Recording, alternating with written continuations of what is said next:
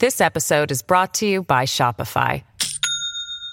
Do you have a point of sale system you can trust, or is it a real POS?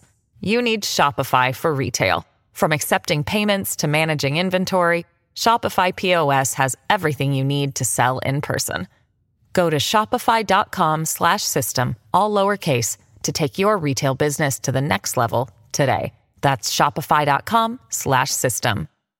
Hello, everybody. This is Marshall Poe. I'm the editor of the New Books Network. NBN listeners like to read books and buy them. So we thought we'd tell you that right now, our friends at Princeton University Press are having a remarkable site-wide sale. You can get 50% off books, including ebooks and audiobooks, with the code 50, F-I-F-T-Y, at checkout until May 31. You can save some real money on Princeton University Press books. I encourage you to go there and check it out. Welcome to the New Books Network.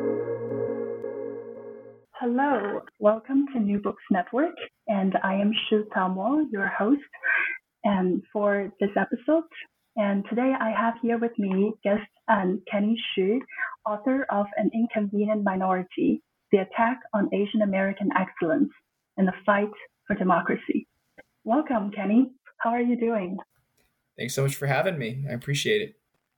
Can you tell us a little bit about yourself, where you were born, where you grew up, and what's your academic background? So I grew up in Richmond, Virginia, and Princeton, New Jersey.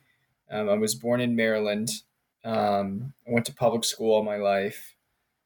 And my parents are Chinese immigrants. They came here from China in 1990.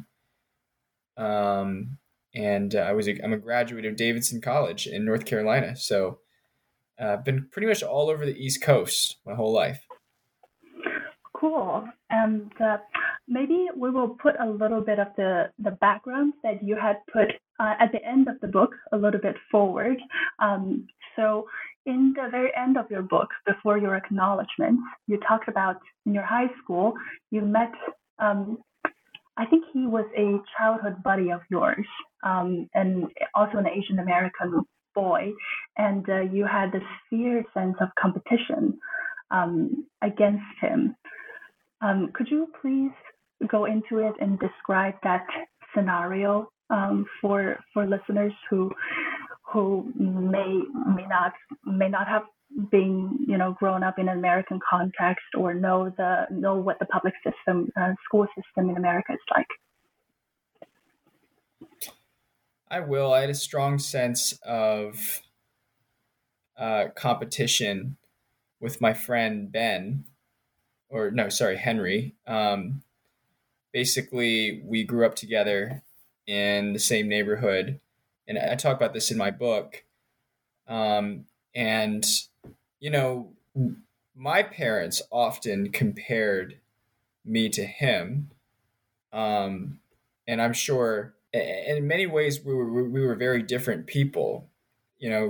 This boy, also an Asian boy like me, Chinese American, he was a perfectionist. He was perfect at everything. He was cute. He was the star student.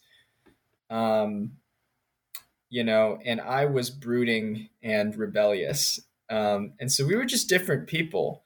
But I felt competition anxiety with him because he was always the guy who could outcompete me. And I was a pretty smart kid, but there was only one thing that I was ever better at him at, and that was writing. I was a better writer than him, and was more talented, and I was a harder working writer than him. So that was a core experience of mine. I know that and what that shows me, looking back on it in my life, is that you cannot avoid comparisons in this country or in this world at all. You're always going to be compared to other people, but do you have the fortitude to be able to stand up on your own 2 feet and to say, hey, I am my own person. I reject common comparisons. I reject common stereotypes about myself. And I am going to go out and pursue my own dream. And I did. I pursued my dream as an author. And my first book, An Inconvenient Minority, was a smashing success. So I never apologize for my success because I know what it takes. You know, every personality is different. But everybody deserves the right to experience the fruit of his achievement. And whether it's Henry or me, you know, he's a doctor now. Great, good for him. I really am. But we all have different talents to contribute to this world, and we should be proud of that. It's interesting that you mentioned about excellence and about success. I know that you have studied mathematics and also English as a major and double majors. Did you know right away that you were going to start embark your career as an author? How do you come to writing this book?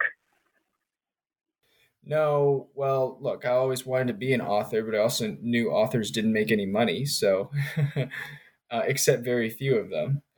So I did not hedge all of my bets on becoming an author. I was a math major in college, did a lot of math-related stuff in high school. It wasn't my passion, but I was pretty good at that too. I think in another life, if I didn't publish this book, I could have been, you know, a decent consultant or a financial analyst.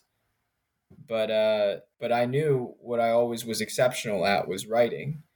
And furthermore, when this issue became hot, this Harvard discrimination against Asians issue became hot, I asked around. I asked if anybody was writing on this, and nobody was. And I realized I'm the only person.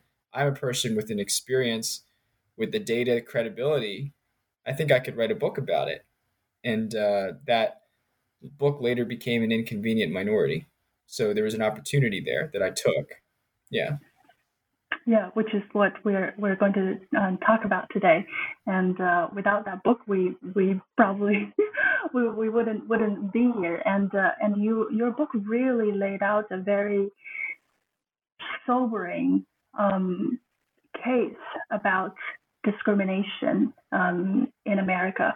Could you please explain to listeners who may not be familiar with the Students for Fair Admission versus Harvard case what it is about? And I have some friends back in Shanghai. When I probed into him about the case, he was a Harvard undergraduate, and he said, "Oh, this is just a statistical problem." So help us, listeners who don't understand the case and who don't know too much about the statistical analysis. When does it become statistically significant to make the discrimination case valid? And what's the end result of that? All right, sure, I'd love to. So basically, there's a group of Asian Americans who sued Harvard for discrimination, and Harvard obviously has a well-acknowledged race-based admissions program where they use race as a factor in their admissions process, and this is well acknowledged. They even say it all the time. But they say they would use race as a factor for the sake of diversity, what they call diversity. Now, it just so happens that even though Asian Americans are incredibly diverse people, as I told you, this boy bet Henry and me could not have been more different, except that we share the same skin color. But it seems that the diversity that Harvard specifically wants is racial diversity. And as it also stands in our country, Asian Americans tend to have the highest academic ability or get a disproportionate rate of the top academic performers in the nation. Asian Americans are about 55% of the top SAT scorers in the nation. And so Harvard's own analysis even said that if Asians were judged solely on the basis of academic merit, they would be 43% of the university. But instead, what we see over the past 30 years is Asians hovering between 15 and 20% of the university, which is about a 50% cut. as to where Asians are technically supposed to be if there was merit-based admissions. Harvard says that Asians aren't discriminated against, and they point to this thing called a personality score. The personality score is so Asians tend to get the highest academic ratings. They also tend to get the highest extracurricular ratings. But to make up for it, Harvard points to the fact that Asians get the lowest personality score. But then you look at what goes into the personality score, which is like a judgment of likability and funny and like gets along well and leadership qualities, basically. And Asians score the highest on the teacher recommendations. They score the second highest on counselor recommendations. I'm assuming their personal essays are great as well. And yet they get the lowest score. Very convenient. So I don't think that we can trust the personality score as a way to weigh down Asians in the admissions process. I think it's part of Harvard's discrimination. And the conclusion that I release in my book is, yes, there's clear discrimination against Asians, and it's done in the name of diversity.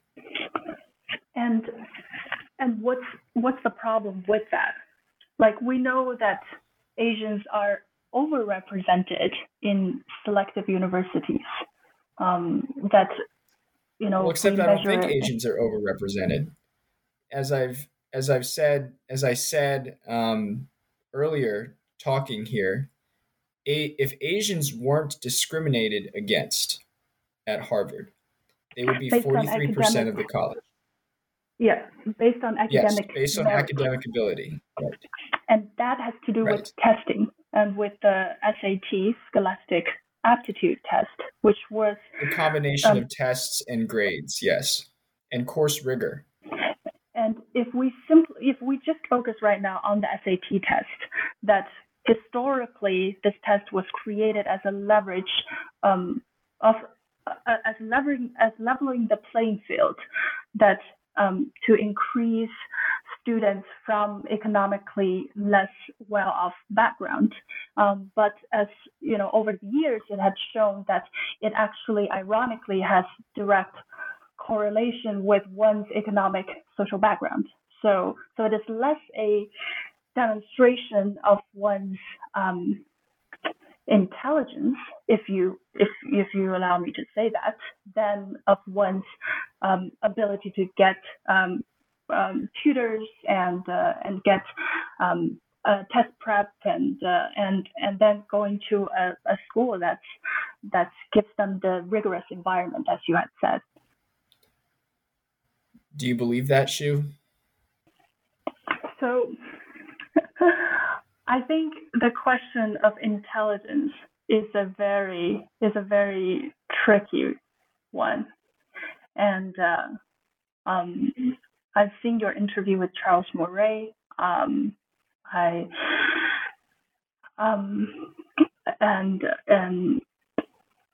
I'm not sure of if there is an inherent innate intelligence. And if that being the case, then that means that we are the meritocracy that we're talking about may not be valid, because we're born with the innate ability to study harder and study better. So it may be easier for Asian Americans to do so. I think that there is some Asian Americans that I talk to criticize the test because they feel in their lives that their mom and dads push them to study for tests. And nobody likes tests. I don't like tests. I don't want to take another SAT for the rest of my life. But it doesn't mean that the test is invalid, right? The SAT, and by the way, as you know, as I've said already, the academic rating is not just the SAT. It's also your grades, and it's also the course rigor that you take. So, but let's just talk about tests, because I think that's a controversial issue. The SAT measures two things. Okay, it measures, one, your innate intelligence, and two, your hard work, right? Because you do have to study for the test to get the best score, right? But what is studying? Studying is hard work. To study for something, you have to have the discipline to do it, right? If you want to study if you want to get the best grade, guess what? You have to prepare. And I think that is a reflection of the reality of everything in this country. If you want to get the best job, you have to prepare. If you want to pass your accounting exam, you have to prepare. I think it's an important thing, and hard work and preparation should be rewarded. By the same token, I think innate intelligence should be factored into the college admissions process, wouldn't you think? Especially an elite college, right? Because in an elite college, you're supposed to want the people who can soak up the material, the elite material, the best that they can, and that involves innate intelligence. So I think the SAT measures those two things, and insofar as they measure those two things, I think it does well in terms of a test of meritocracy, a truly meritocratic exam. The other point that you said was that the SAT privileges rich people. And the privilege is not as high as you'd expect. In fact, 1 out of 4 poor people, that is people and families with lower than $40,000 in household income, do better on the SAT than people and families of incomes of $150,000 or higher. So that's still pretty good.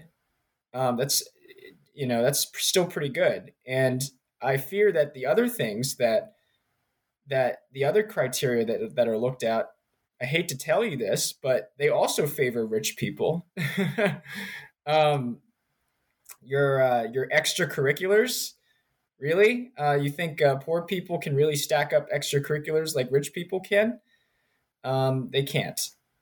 And lastly, the fact that rich people tend to score a little higher, I would be concerned if I would be severely concerned about the state of our society if it turns out that the people who score highest on the SAT and get rewarded are actually the poorest people. Because if the poorest people are the ones who are the most intelligent, what that would imply is a society of discrimination. That there is some factor that actually suppresses the more intelligent people of our country. So those are some of the things I'd say about the test. Let's go into the topic of meritocracy. In your book, you talk about the fight for meritocracy. I recently read a book by Michael Sandel who talk about the tyranny of meritocracy, that those who are at the top of the pyramid, let's say people who are at the successful people at the banking,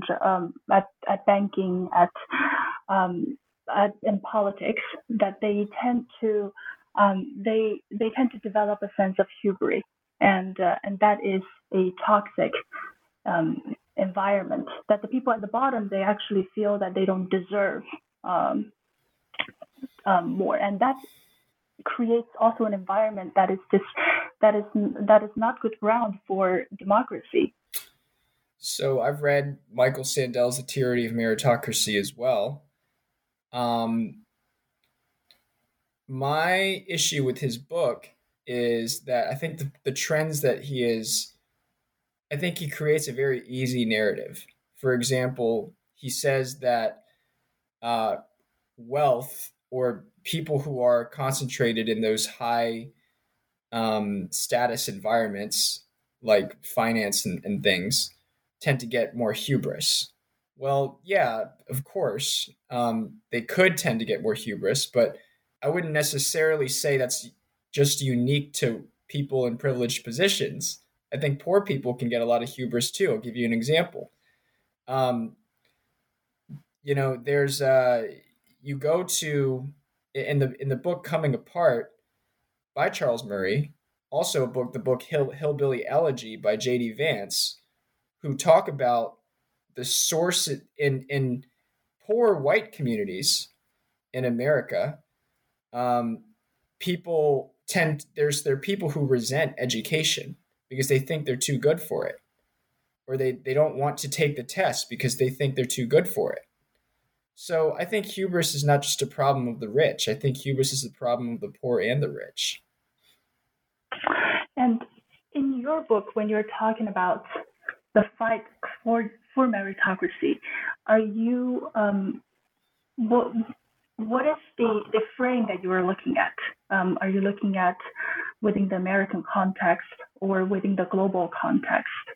And we'll circle back that into the Harvard case again on why it is why it has created why it had in the end won the case and in the name of diversity. Right. So I believe, and I say this I think on page 1 of my book, meritocracy is a very specific definition to me, which I think we can all agree on. First, you create equal opportunity so that everybody can compete on a fair playing field. The word is fair. And then you judge people only by what they achieve, right? Their merits. I think that's what a meritocracy is. That means you leave no room to judge people on the basis of race, sex, sexual orientation, inherent characteristics, legacy status, wealth, or anything like that. You judge people solely based on their merits and their skills that are particularly suited to whatever you're trying to recruit them to. I think that is what meritocracy is to me. I think that's a very fair and just system. I don't believe in equality of outcome. I think equality of outcome has a terrible historical record, most particularly in China and the Soviet Union and South Africa and Cuba, and the list goes on. I believe that some people, when you enforce equality of outcome, you disincentivize the people who are more skilled producers from continuing to produce, because then those people will not get rewarded for their production, and when they don't rewarded for their production, they tend not to want to produce. Furthermore, I think you need an ideal that allows people from all backgrounds to want to achieve, to desire achievement. So you have to reward people for the fruits of their efforts. I strongly believe in that. So that's my definition of meritocracy. Now, as far as how far America is towards meritocracy, or whether, how far it needs to go. Look, there's a study in AEI. 98% of people who do 3 things in this order will not be in poverty, and that is graduate from high school, have a full-time job, and get married before having children. 98% of people who do those 3 things are not in poverty in this country. I think that's pretty good. And I think those things need to be taught to everybody. I think that statistics need to be taught to everybody, because it shows, and by the way, that's 95% of Black people, 97% of Hispanic people. I think that's something that all races, all cultures can achieve. And I think that's a pretty good way of a pretty good starting point in terms of society and societal fitness. This episode is brought to you by Shopify. Do you have a point of sale system you can trust, or is it a real POS? You need Shopify for retail. From accepting payments to managing inventory, Shopify POS has everything you need to sell in person. Go to shopify.com/system, all lowercase, to take your retail business to the next level today. That's shopify.com/system. What about the topic of one of your chapters on diversity and inclusion? Do you consider diversity as a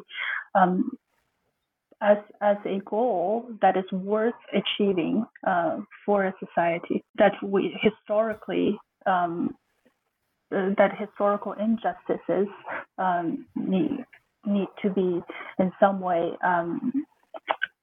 looked at, looking at the legacy of slavery? Yeah. Okay. So 2 things. One is an address to your first question, which I think is different from the second. The first question is diversity. Is diversity a goal in society? I think diversity under certain conditions is good. I don't think diversity for the sake of diversity is always good.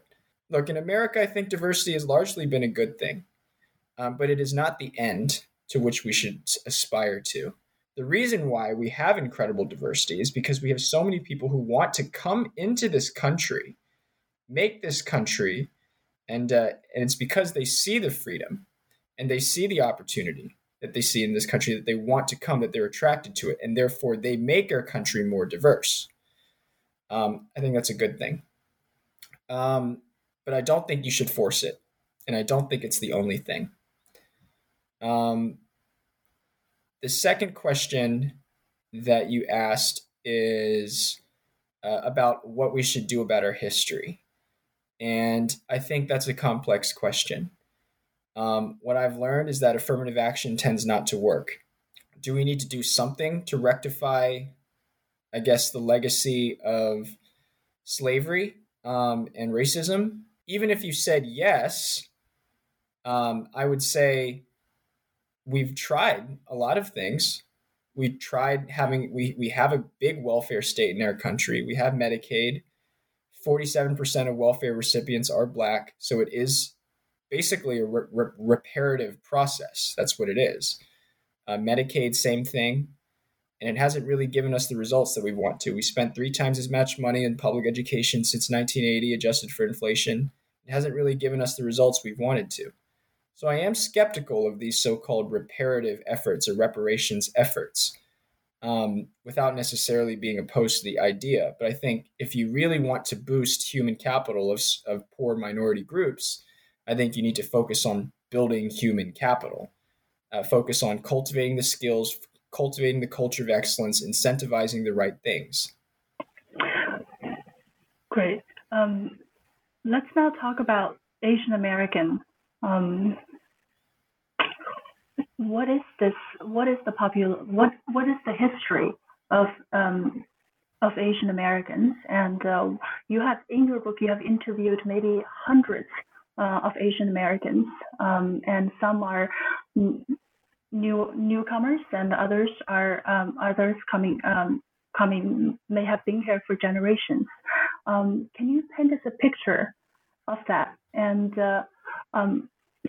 why? Also, I have a question about: is this also a political concept, not just a racial concept? That some Indian Americans, let's say, who feel uncomfortable with the word Asian American and would rather say, I'm an American.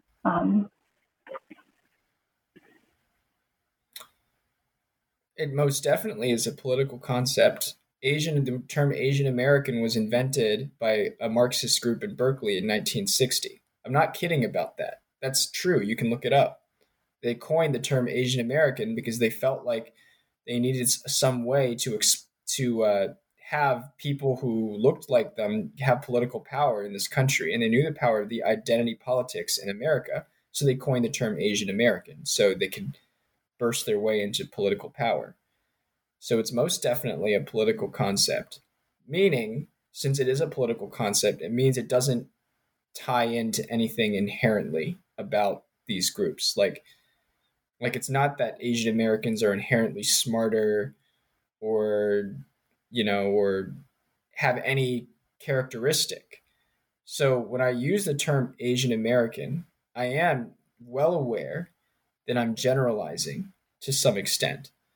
But I use the term because it's so politically conscious right now. What else am I going to say? Like, Americans who came from these countries who generally belong to the immigrant experience, blah, blah, blah.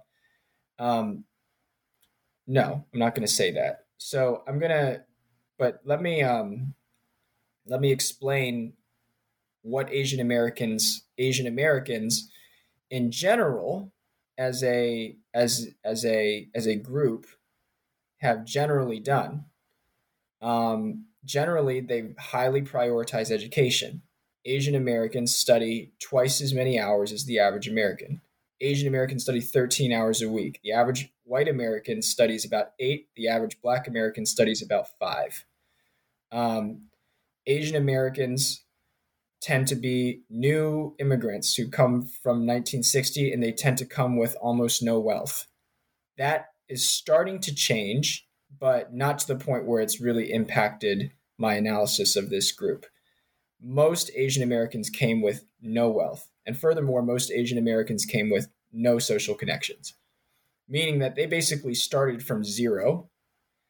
And through the values of education to parent-family structures have not only survived in this country, but have thrived. Vietnamese Americans, 80% of them come here and they don't even speak English, yet their sons and daughters graduate from college at a higher rate than white Americans. That's also a true fact right there. So Asian Americans show that America is a country where there is a lot of opportunity, I think. Go ahead. Oh, that certainly makes, I think, your book, the title, incredibly poignant. An inconvenient minority. Usually, Asian Americans associated with the model minority stereotype, and this, please go ahead. Right. And look, I never, I didn't write this book to impugn anybody, either my fellow Asian Americans or Americans of other races or white liberals or black liberals or anybody or conservatives. I wrote this book because I love Asian Americans. And it took me a long time for me to really embrace that. As you probably gathered, for a while I experienced much racial anxiety about myself. I wanted to fit in. I wanted to assimilate into this country and be like everybody else. But then I realized how amazing our story is and how it must be told. And how through the hard work of my parents, through my hard work, through study habits, good discipline, everything like that, we've been able to create a success story and a story that deserves to be championed. I wrote this as a love letter to Asian Americans, to my Asian American community who face self-hate because the elites don't seem to love them. The elites seem to spurn them and not want too many of them in their colleges. The elites don't like the fact that because of their cultural habits, they are able to succeed in this country because it puts the elite narratives in very inconvenient positions. So they suppress it. They don't want us to tell our stories. And I refuse to bow down to that narrative. I think that we should tell our stories. And I don't think that we should hate ourselves. I don't think that we should hate the structures of society that made us who we are. I think we are great and we have a lot to contribute. I totally second that. Going back into the history, the Chinese Exclusion Act is the first act that targets a racial minority group. And I look at our forerunners that came to California and to work in the coolie industry, and then in your book, you talk about the large number of Asian Americans and Asians who work at companies like Google and Facebook, and yet they're not able to rise up in the ranks, and even in the diversity profilings, you may call them, that they're excluded once again from those success stories, if we may call them. Can you speak more about that? Why is that, in spite of the hard work, that we can't do that? And I'm thinking not just about the lack of cultural capital that you have spent great amount of time delineating that in your book. I'm also thinking about the lack of moral capital. That's really interesting. You mentioned moral capital. It's the first time I've ever heard anybody say that. But I know inherently what you mean. So we don't, you're right. I don't think we have as much moral capital necessarily. But I also don't, my analysis of the issues historically, in our country, we've expended a lot of moral capital on the welfare state, on affirmative action, on various programs to help who we perceive as the underprivileged, largely Black and Latino Americans. And that hasn't really given us the results that we wanted. So I'm not necessarily sure how much of a bad thing it is that we don't have this moral capital. But one thing's for sure, in my book, I talk about the diversity and inclusion industry and how exclusive it is of Asian Americans. Google loves to tout its multicolored faces, but it does not love to tout the fact that 90% of its software engineers are Asians, right? Literally, the people that make Google function and work are largely Asian and Asian American. And that's not because Google preferentially hires Asians. It's because those are the only people out there with the skills that Google really requires and needs to do something like that. And they don't celebrate that. They don't celebrate that. Because that doesn't make them seem like the nice multicolored company that they feel like they want to look like in the eyes of the culture. And so they rely on this diversity and inclusion narrative that really does not celebrate Asian success. And, this graph that I put in my book that shows how Asians are 50% of the engineers, tech people in Silicon Valley, but only 20% of the managers and 15% of the executives. That I think that shows that is not a graph that's often highlighted when we're talking about Silicon Valley, because Asians are just not the minority that is currently being focused on by today's DEI efforts.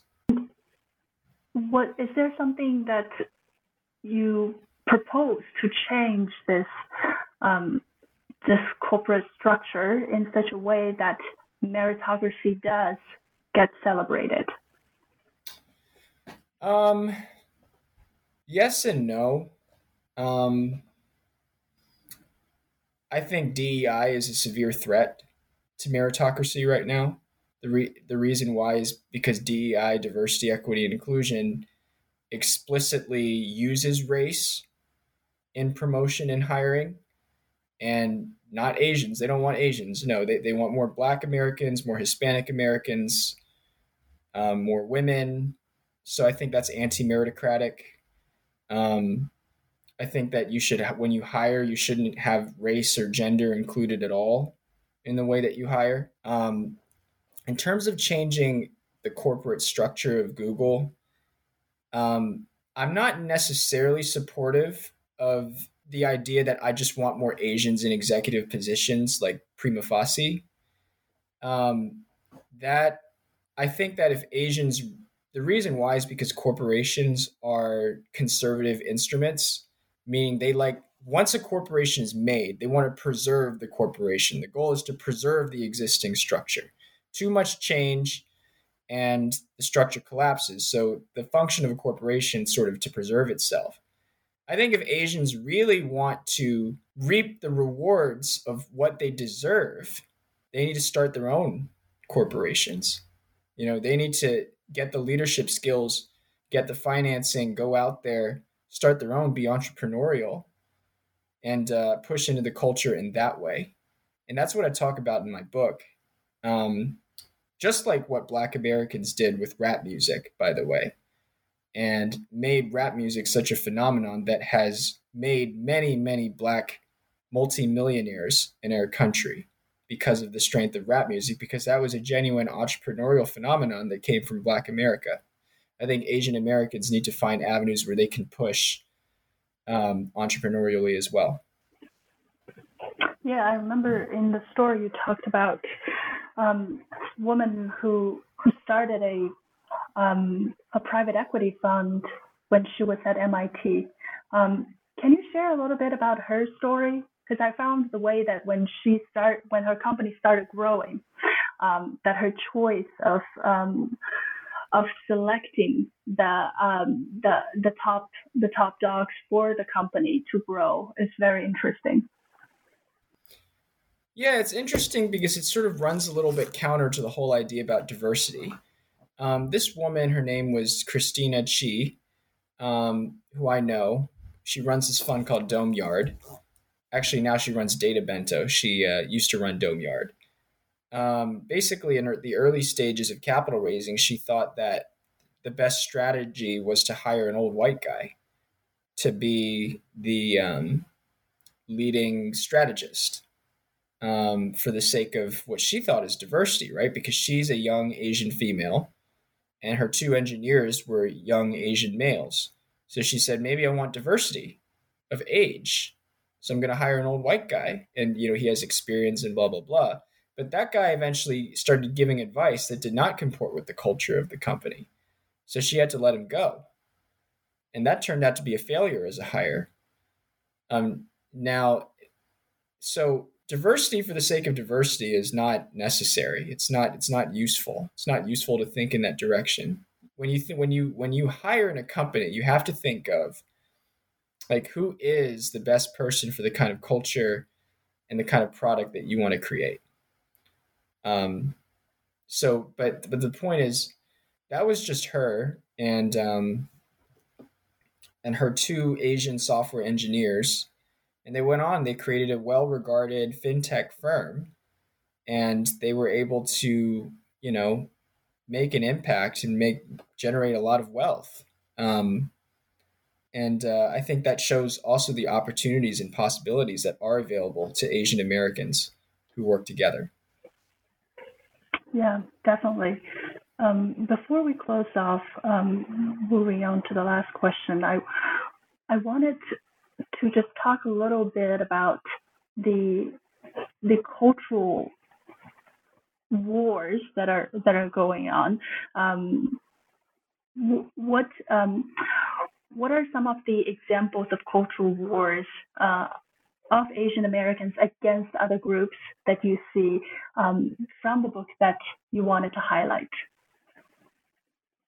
Well, I think there's going to be an oncoming reckoning between white liberals and particularly elite white liberals and Asian Americans, because elite white liberals want to structure society such that they feel good about themselves, meaning they want this version of diversity that, as I've argued already, is pretty heavily anti-Asian.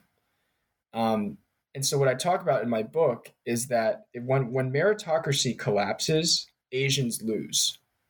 I'm 100% serious. Asians are the first to lose. Why?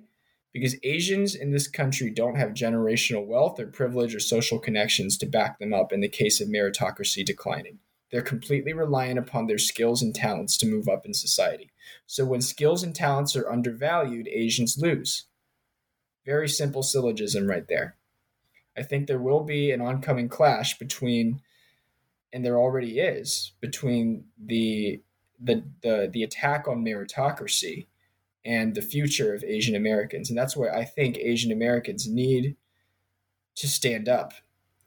They need to stand up for their own rights, because when they stand up for their own rights, they're standing up for more than their own rights. They're standing up for the American dream, in a sense, because the American dream is you can come from any country and you can come here, and we're not going to look at your background. We're just going to treat you on the basis of what you can contribute. I think that's the American dream, and I think that's an ideal that is worth preserving, and I think Asian Americans can take the lead in preserving it. So just one note I wanted to mention that there is perhaps a sense of craving for comfort and really being good at stability amongst the Asian Americans. Do you see that as inequality starts to grow, and I don't expect that it will stop growing any sooner, that this, maybe the cultural sensibilities of Asians toward stability may hinder us and may contribute to the collapse of the American dream. If it, let's hope that it doesn't come to that. I would love to hear your thought on that. I think it, I think, I think if Asian American, I think we have a choice, right? I don't believe in political determinism. Okay. What that means is I don't believe that ultimately structures and conflicts are preset. I think Asian Americans can learn how to speak out, and many already have. As I chronicled in the last chapter of my book, many have started standing up against Harvard, and because they know what this lawsuit means for the future of this country. So Asian Americans have a choice, just like every American has a choice. What are they going to stand up for? Are they going to stand up? Are they going to be too comfortable with their suburban house, their suburban picket fence, their belief in their own hard work?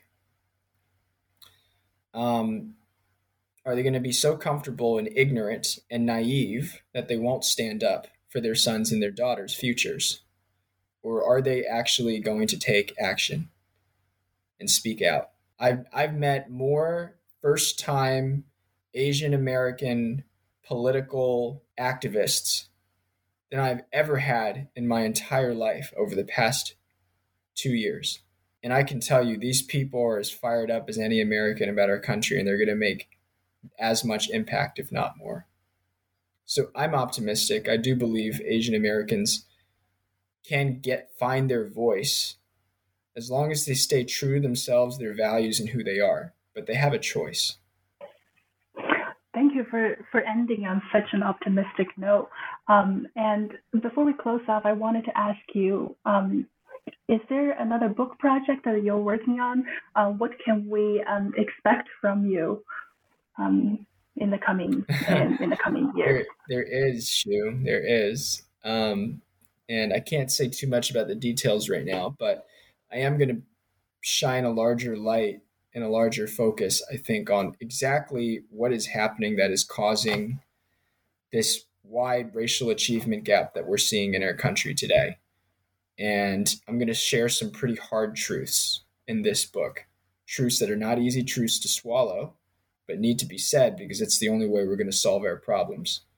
And I'm going to talk about how today's current solutions, like equity, one word is equity that's very, very popular right now, are actually going to harm minority kids' futures more than they're going to help.